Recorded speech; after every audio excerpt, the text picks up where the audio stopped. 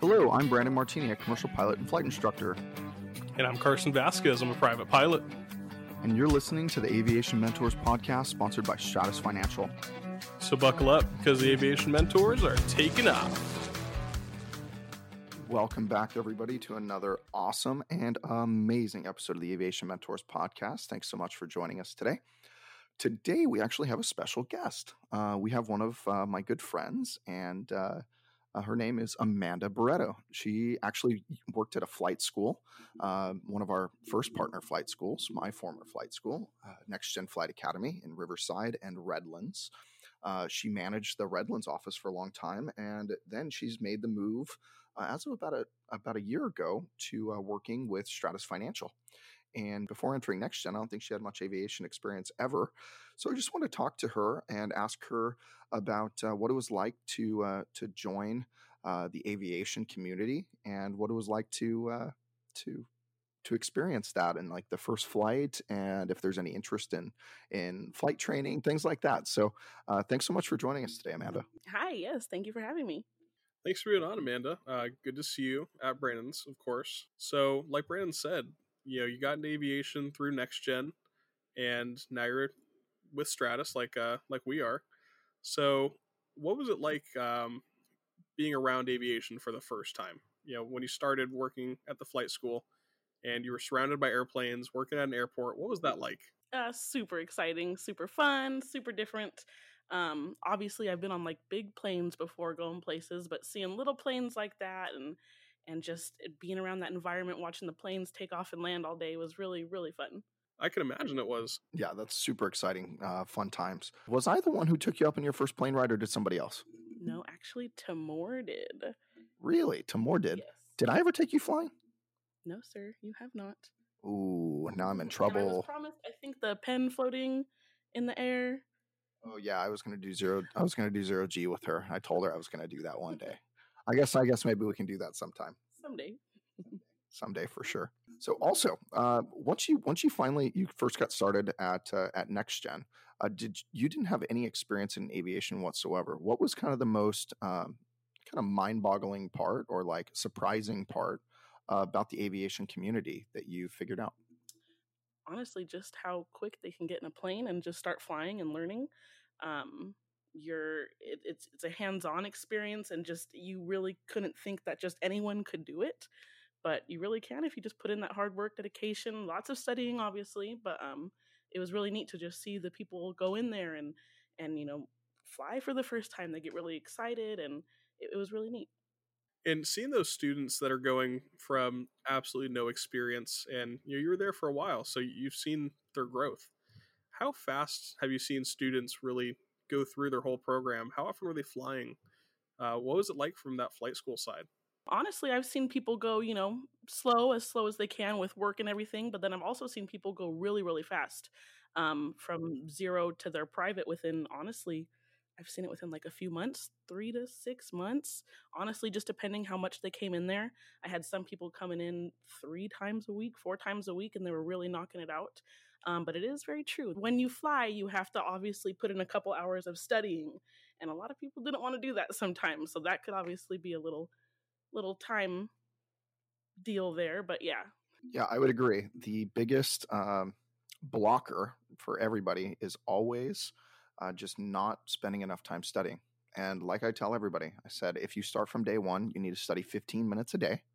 And that could be reading, it could be watching videos, it could be doing anything. If you're doing it on your own and you're not going to a formalized ground school or something like that, you need to study 15 minutes a day, bare minimum. And that means if you miss one day, the next day you do 30 minutes, and then you need to fly 3 times a week. And this is the way to get your private in 90 days. And if you do that, you will get it done, and you will retain most of the information. Some people, it takes a little longer. Some people are just rock stars and they go a little bit faster. And I know you've seen really slow people for different reasons. I know one of them is motivation. Sometimes there's other factors in your life that slow you down, such as family or work. And I think the biggest one is obviously money, because people don't necessarily have the money. But there is a solution for that, and that solution is Who do you work for? Stratus Financial. Exactly. Sorry, that was a fun way to segue into that. But yeah, Stratus can help for sure. Mostly in professional pilot programs, they're a little bit more stringent on the non-professional pilot programs. But that's one way you can get it done, and that way you don't have to go slow. Because if you go slow, you're not going to retain as much information. It's just part of learning. You need to learn it in a very methodical, condensed way. And if you don't, you're going to take 2 steps back and only 1 step forward, rather than the vice versa of that. Yep. And you'll spend more money, just like Amanda was saying, you spend more money. So it's pretty neat. So you said that you've been on a few flights so far. What has been your favorite flight so far?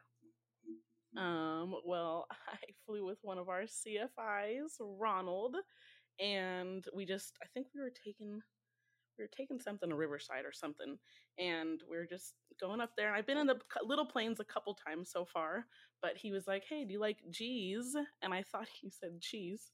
I was like, "Of course, Ronald, I like cheese. Who doesn't like cheese? What kind of question is that?" And then he just does it, and I'm screaming. I think I have it on video somewhere, but yeah, that was one of my funnest. He just dropped it for a second. Doing zero G's is always fun. Brandon, I can understand why you promised her that, because as a pilot, it's also one of our favorite things to do. It's just exciting. It's really exciting to go from flying straight and level to just dropping like a fly, and you feel that roller coaster kind of feeling in your stomach, and it's a blast. One of the things that aren't a blast, though, and I feel like I really should ask you about this. What have you seen as far as ground school? You've seen a lot of students that are doing ground school, and have you done it your own ground school yet? Have you done that at all? I actually have, yes. Yeah, that's awesome. It's a huge step, and for a lot of people, it's the first step is to do ground school, have a little bit of knowledge, and then get in an airplane. So I'm glad that you've done that. What are you thinking about it? It's a lot of work. I'm glad that I did ground school first, though, honestly, because I feel like just going up in the plane and just, talking about all this stuff, it's so much information to take in. Um, I felt like it was easier for me, just for my learning ways, is to do the school, learn it all, and then go fly. But there's people obviously that have done it vice versa. But yeah, it was a lot of information. What do you think the most challenging part about ground school is? I know that I've done ground school. I mean, I obviously did ground school when I was learning. A matter of fact, right behind us, there's a notebook. You see this notebook that's green, Amanda, on the ground right there? Want to grab that? I cleaned out one of my offices the other day, and this notebook says aviation notes with my writing on it. And I couldn't believe I found this. But these were my notes when I was learning to fly. I'm getting goosebumps even thinking about it. On here it says power off stall, and I'm learning how to do a power off stall. And I put on purpose for simulation. That's what I put, because I was so afraid of stalls. I was like, this is done on purpose. This is on purpose. Let's see if it's true still. Power to 1500, carb heat on, flaps full, 10 degrees at a time, pull power to idle, pitch up like a flare, and stall. And then recover. Opposite inputs working 5 to 1, talking about the number of the order that I put. Pitch down, add power, carb cold, flaps up 10 degrees at a time, and heading, stay on the heading and maintain positive rate. That's what all my notes say. So pretty funny, huh? Dude, that is such a good find. I know, it was such a good find. I couldn't believe that I still had this. I also have 15 items for a check ride, special emphasis areas that are on here also, which are, this was based on the PTS before they went to ACS, so they were really kind of going the special emphasis areas. But yeah, I mean, I had the decide model on here, the 3 Ps on here. I even had the calculation to determine CG and moment, and of course, how would you move the 500-pound weight to make the airplane balance, which is still confusing for everybody. I wrote on here what part 61, 91, 830, and part 43 is. I mean, it was pretty awesome, actually. Oh, I was supposed to Google the 3 Ps and the decide model. This is pretty interesting stuff. I wish you guys could see it. I mean, maybe you can, actually. And there's IFR notes in here, too. Turn, time, tune, twist, throttle, talk. The 6 Ts. So this is fun stuff. And then there's some stuff in here that I wrote that I don't even understand it. Oh, and what is an NDB? Well, nobody trying to learn to fly right now has to learn what that is. I had to on my check ride, by the way, for instrument. So, and then, I had I like this. This is fun. So, I need to know all the different fogs. Those are always interesting to know. I don't know why we need to know what kind of different fogs there are.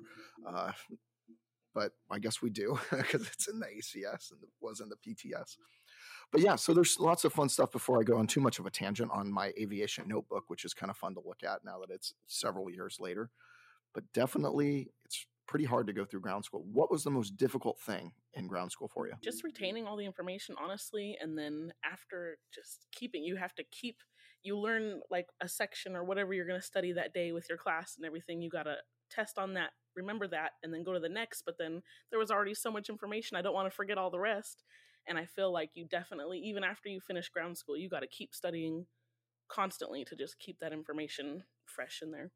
Yeah, I remember my own ground school, and it was just jamming it out until Brand told me, hey, you're taking the written on this day, because I was scared to take the written exam. Have you taken the written yet? No, not yet. Okay, I was scared. Also scared. Yes. I was scared too. It was not nearly as bad as I thought it was. I was definitely more prepared than I even needed to be. It was good level of preparedness. And I think we did the same ground school. So yeah. I think you're definitely prepared. Yeah, nothing to worry about. Was there anything you didn't really pick up on right away or didn't enjoy learning about, struggle with when you're doing your ground school? Not that I didn't enjoy, but I mean, I would think just like maybe how the plane works was probably my most difficult.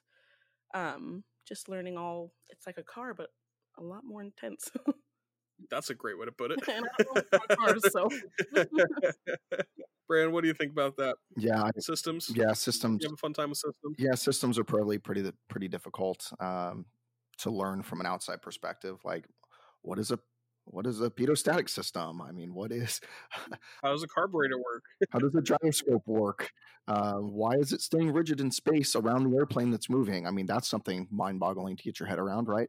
Like the airplane is actually moving around the gauges. The gauges aren't moving in front of you.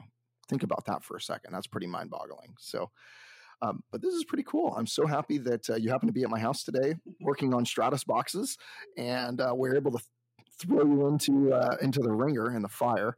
The sharks. Welcome, Minnow.